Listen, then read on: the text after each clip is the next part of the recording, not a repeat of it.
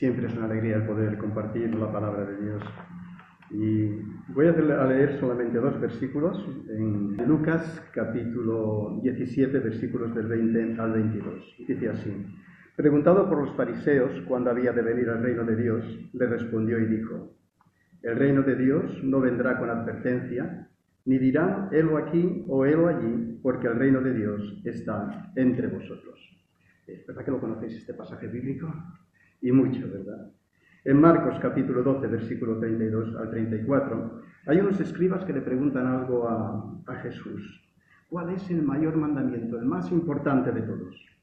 Y el Señor contesta: amar al Señor tu Dios con todo tu corazón, con toda tu mente, con todas tus fuerzas. Y el segundo, semejante: amar a tu prójimo como a ti mismo. Entonces había allí un escriba que se alegró cuando oyó estas palabras de Jesús y lo felicitó. Dijo: Maestro, verdad has dicho, que uno es Dios y no hay otro fuera de él, y que amarle de todo corazón y de todo entendimiento y de toda el alma y de todas las fuerzas, y amar al prójimo como a sí mismo, es más que todos los holocaustos y sacrificios. Jesús, entonces, viendo que había respondido sabiamente, le dice: no estás lejos del reino de Dios. Y ya ninguno osaba preguntarle: ¿no estás lejos del reino de Dios? El reino de Dios está entre nosotros. Aquí está el ya, pero todavía no, ¿verdad? Es ese tema que yo diría que tanto nos gusta, y porque hablamos de la predicación, que el Señor Jesús era el eje de su predicación, el reino de Dios. Pero la predicación el anuncio empieza con Juan el Bautista. Juan el Bautista viene a hacer un anuncio muy especial, ¿no? De hecho, era tan especial que ya estaba profetizado por Isaías, que dice así: voz que clama en el desierto, preparad el camino del Señor, enderezad sus sendas. El mensaje de Isaías es un mensaje que se entiende perfectamente, ¿verdad? Arrepentíos porque el reino de los cielos se ha acercado. El pueblo estaba expectante ante la venida del reino, o sea que era un anuncio que tenía éxito, ¿no? De todas las provincias de alrededor venían a escuchar el mensaje de Juan. De hecho, llevaban 400 años sin escuchar un profeta, y ahora venía Juan con un anuncio que es el que esperaban, el que deseaban. Así que esto provoca que las autoridades religiosas empiecen a preocuparse.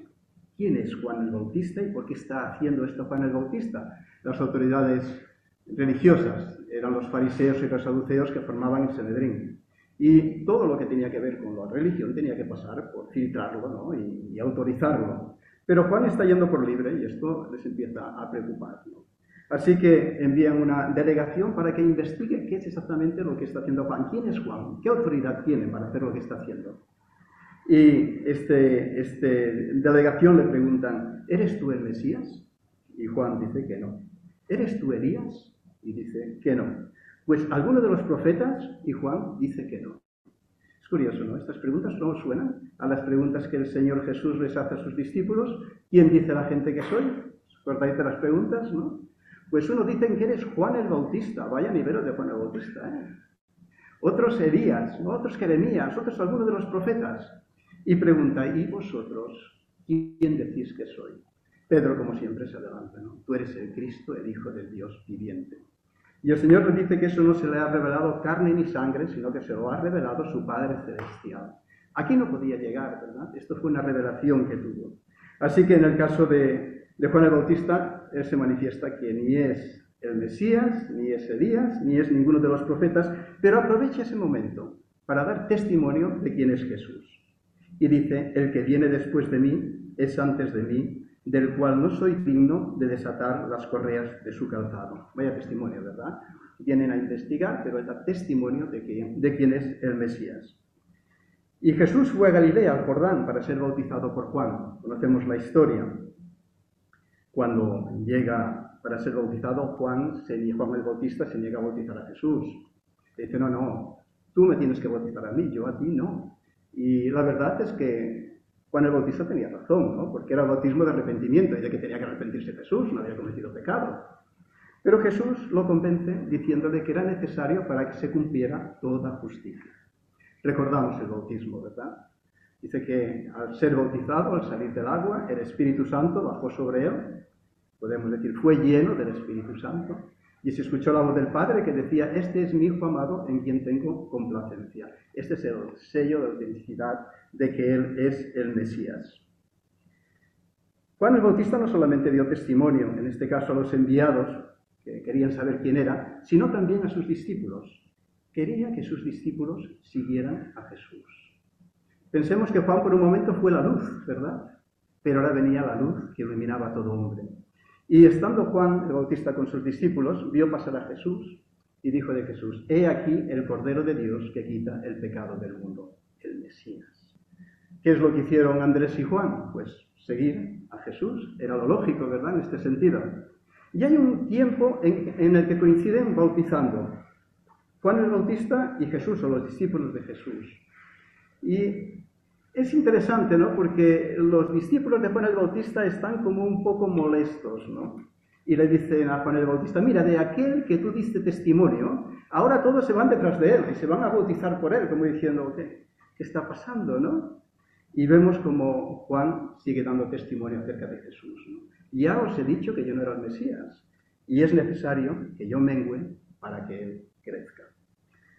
Es interesante cuando leemos la historia de Juan el Bautista, como dijo el Señor: no hay hombre mayor nacido de él, nacido de mujer que él, o profeta mayor nacido de mujer que él. Ese reconocimiento que tiene por parte del Señor. Era un hombre valiente que no tenía temor, y decía la verdad allí donde fuera necesario, denunciando a los fariseos, a los saduceos, denunciando a Herodes por su inmoralidad, un rey, y terminando en la cárcel y siendo decapitado como buen profeta. O sea, la historia es una historia realmente preciosa de un hombre que sabía cuál era su ministerio.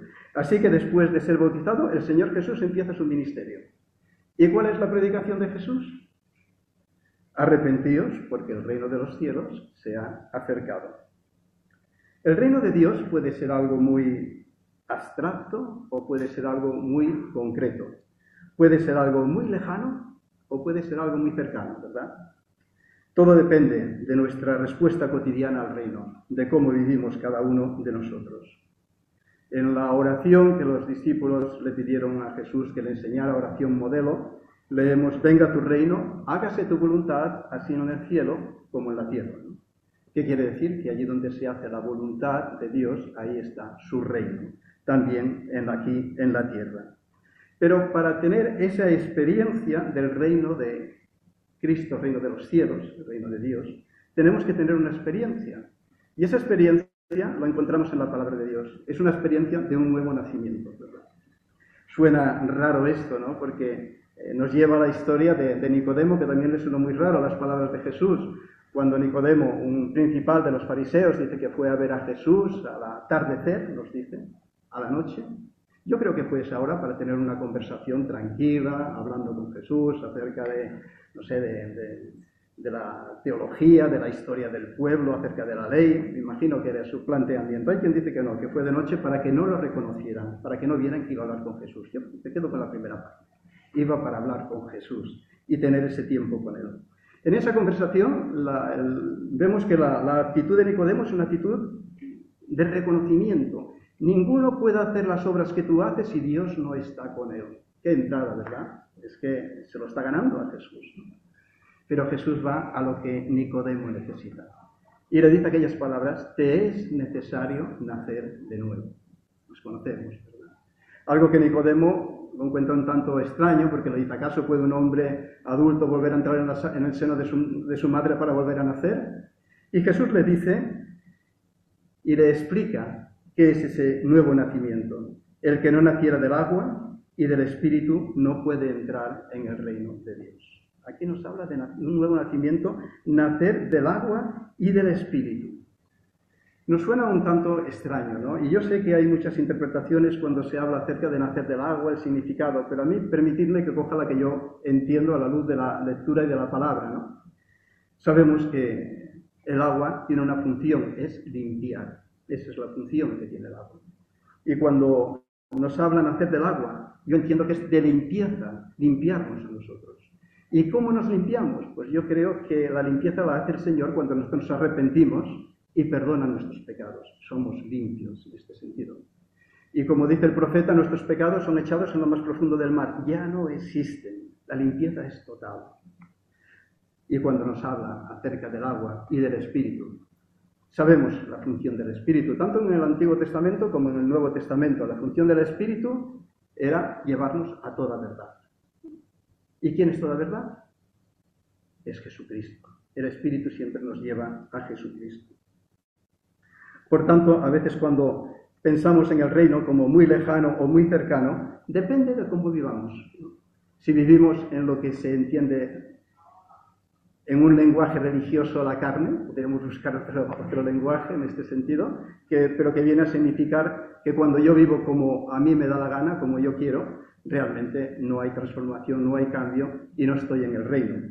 Pero cuando vivo en el Espíritu, que es vivir conforme a la voluntad de Dios, yo estoy viviendo en ese reino, porque estoy viviendo conforme a su voluntad. En Gálatas capítulo 2, versículo 20, Pablo nos dice unas palabras que son importantes. Ya no vivo yo, mas Cristo vive en mí. Y lo que ahora vivo en la carne, la vivo en la fe del Hijo de Dios, el cual me amó y se entregó a sí mismo por mí. Ya no vivo yo, mas Cristo vive en mí. Sabemos de todas nuestras limitaciones y sabemos que el apóstol Pablo era consciente de sus limitaciones. Miserable de mí, el bien que quiero hacer no hago, mas el mal que no quiero, eso hago, ¿verdad? Hay limitaciones en nuestras vidas. Pero la actitud es la correcta, no vivir nosotros, sino que Cristo viva en nosotros. Alimentarnos de la palabra de Dios. Esto es fundamental, ¿no? ¿De qué nos estamos alimentando? Pues esto es lo que realmente manifestamos, ¿no? El Señor Jesús, en una de sus predicaciones, habla acerca de que Él es el pan de vida, que Diane ha leído esta mañana. Y en esa predicación, que yo la encuentro preciosa cuando la leo, Él se manifiesta de esa manera, que tenemos que comer, ¿no?, ese pan, que tenemos que beber esa carne, ¿no? Y el mensaje es que si queremos permanecer en Él, tenemos que hacerlo. No tiene que ver nada con canibalismo, ¿verdad? Porque aquí vemos que los que escuchaban aquel mensaje se escandalizaron de las palabras que decía Jesús. No tiene nada que ver con eso. Y el mismo Señor lo aclara diciendo, las palabras que yo hablo son espíritu y son vida. Pero ¿qué significa el comer su carne, el beber su sangre en este sentido? Yo creo que el significado es claro. Encarnar las palabras, encarnar el mensaje de Jesús, vivir el mensaje de Jesús. Cuando predicó estas palabras, dice que mucha de la gente seguidores, que ya venían de lejos siguiéndolo, es como que dura palabra es la que nos está hablando, ¿no? Y dejaron de seguir a Jesús. Y entonces se dirigió a sus discípulos y les preguntó, ¿queréis iros vosotros también? Sabéis la respuesta, ¿no? ¿A dónde iremos? Solo tú tienes palabras de vida eterna. Este es el mensaje, ¿no? Vivir en el reino, encarnar la palabra, vivir la palabra, pero de una manera en plena comunión con Él, en este sentido. La verdad es que todos necesitamos tener un encuentro con Jesús. No hay quien no lo necesite. Todos llegamos a ser lo que somos en gran medida por los encuentros que se han producido en nuestra vida. Esto es una realidad. A veces son encuentros con libros que hemos leído y nos han dado una visión diferente y agradecidos a ese escritor, ¿no? Otras veces es el encuentro con la enfermedad. ¿Cuántos testimonios habéis escuchado a personas que después de pasar una enfermedad han dicho, veo la vida de una manera diferente? Y yo me lo creo, porque es una experiencia que un poco más o menos muchos hemos tenido, ¿no? Porque nos hace tener una visión de la vida diferente. Pero las que realmente influyen en nuestra vida son las relaciones personales, son las que más tocan nuestras vidas, los maestros. Aquí, en la iglesia de Pueblo Nuevo, teníamos un pastor que había sido sacerdote en la iglesia católica, después se convirtió y era pastor en la iglesia aquí evangélica, era director del colegio evangélico, y un día estábamos reunidos y entró un señor muy agradable y se dirigió a él. Yo estaba con Ballester y me aparté porque veía que iba a tener una conversación con él. Y estuvieron un tiempo hablando y ya se despidió y se marchó. Y cuando se fue, me comentó, mira, yo era el director de un colegio de formación profesional y este era el joven más rebelde de los que habían allí en el grupo. Y él utilizó la expresión, voy a utilizar más campero, que es lo que había allí en el grupo. Y es un joven que yo le dediqué mucho tiempo. Y le hice entender que le era necesario prepararse para la vida. Que si seguía así su vida, iba a tener un final Terrible, ¿no? Y este joven me escuchó y ahora tiene una muy buena empresa y de vez en cuando viene a verme a darme las gracias. Qué bueno, ¿verdad? Tener un encuentro con un buen maestro. A veces nuestros encuentros inevitables es con nuestra familia. A veces para bien y a veces no para bien, ¿verdad? Pero son encuentros que marcan nuestra vida. Nuestras parejas, cómo no, ¿verdad? Nuestros amigos. ¿Cuántos padres que tienen hijos adolescentes están preocupados por las amistades que tienen sus amigos? Aquel refrán, dime con quién andas y te diré quién eres. No es verdad al 100%, pero ilustra lo que quiero decir, ¿no? Pero lo que es verdad es que todos necesitamos un encuentro que sea de bendición para nuestras vidas. Y ese encuentro solamente lo podemos ver en Cristo. Hay un himno que cantamos, que Octavi es el himnario de la cárcel. Y en ese himnario de la cárcel la letra dice así, un encuentro con Cristo es muy necesario. Un encuentro con Cristo es lo mejor para ti.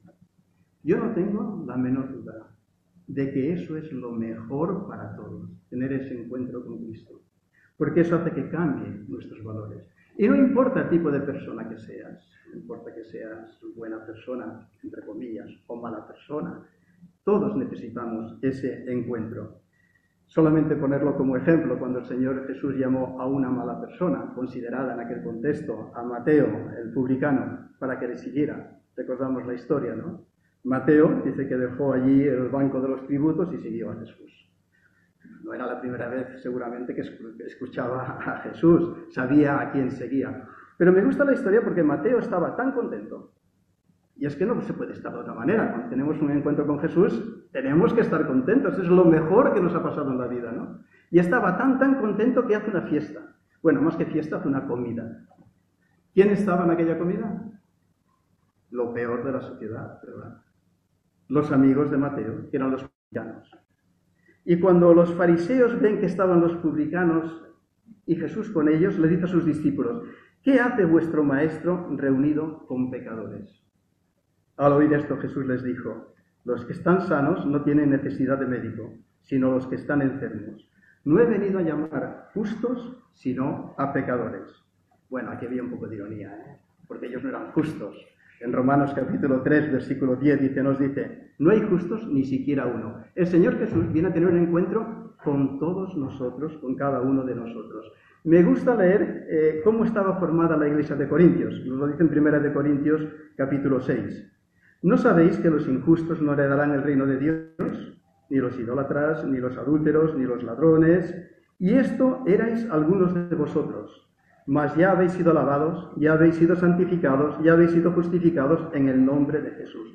Todos estos hombres que formaban esta iglesia habían tenido un encuentro con Jesús y sus vidas habían cambiado. Hermanos, es una bendición el haber tenido un encuentro con Jesús. Uno no, tenemos que tener un encuentro cada día, ¿verdad? Pero aquellos que no habéis tenido un encuentro con Jesús, os animaría a que si alguien nos ha invitado, algún creyente en la iglesia, que le preguntéis, ¿cómo puedo tener un encuentro con Jesús? Y Él os dará todos los detalles. Y si queréis, comentármelo a mí, después tomando un café, lo podemos hacer. Que el Señor os bendiga.